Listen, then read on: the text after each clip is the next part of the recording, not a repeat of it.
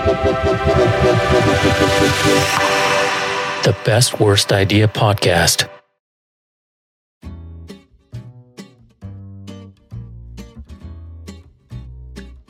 In 2015, I traveled to Paris to meet with ocean conservationist Paul Watson.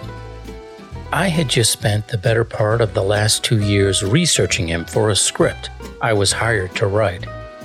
It was to be a biopic of his early years starting Greenpeace and his subsequent plan to hunt down and ram a notorious whaling ship called the Sierra. It was the first time in my life I'd come face to face with the real-life subject I'd been writing about.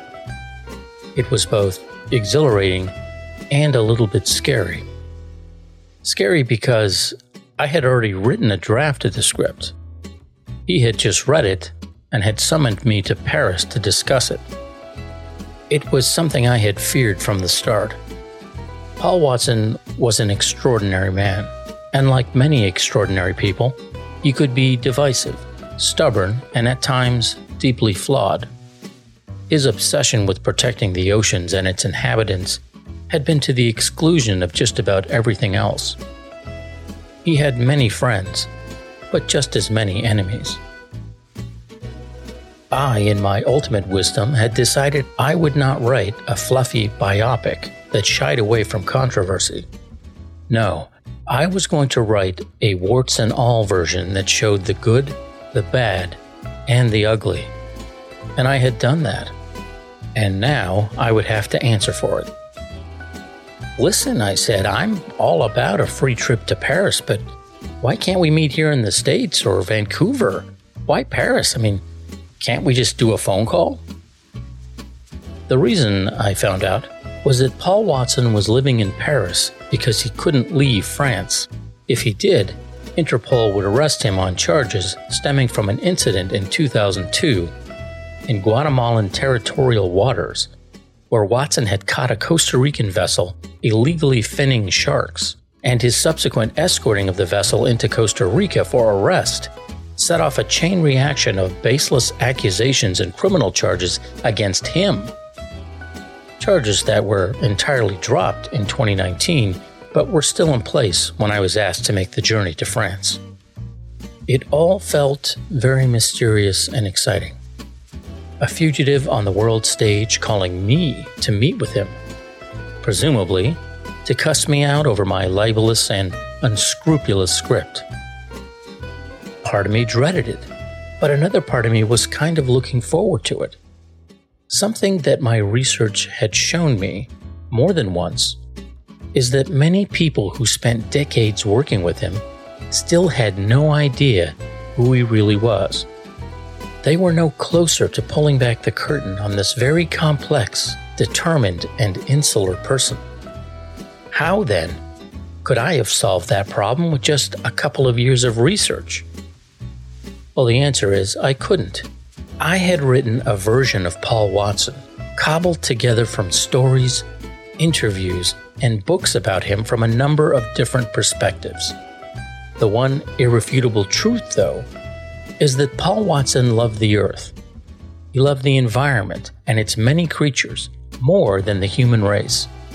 He saw humans as a virus, slowly infecting the world with its greed and consumption, and who must be stopped before it's too late. When I arrived at his hotel the day of the meeting, I stepped inside his room and found not a crazy maniacal captain ready to go down with the ship, not a man in a Zodiac boat zipping in between the whales in the water and the harpoon cannons pointed at them from large whaling vessels.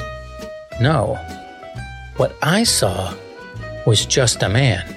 Without a boat and a war to wage, he seemed adrift and unsure about his future.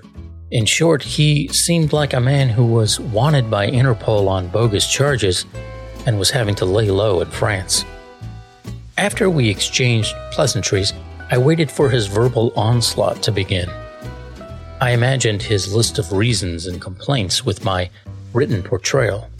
The conversation continued, but at no time did he appear to be upset or angry. I eventually asked him directly about his concerns with the script.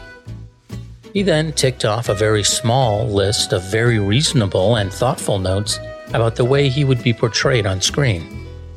I pressed for more. There had to be more.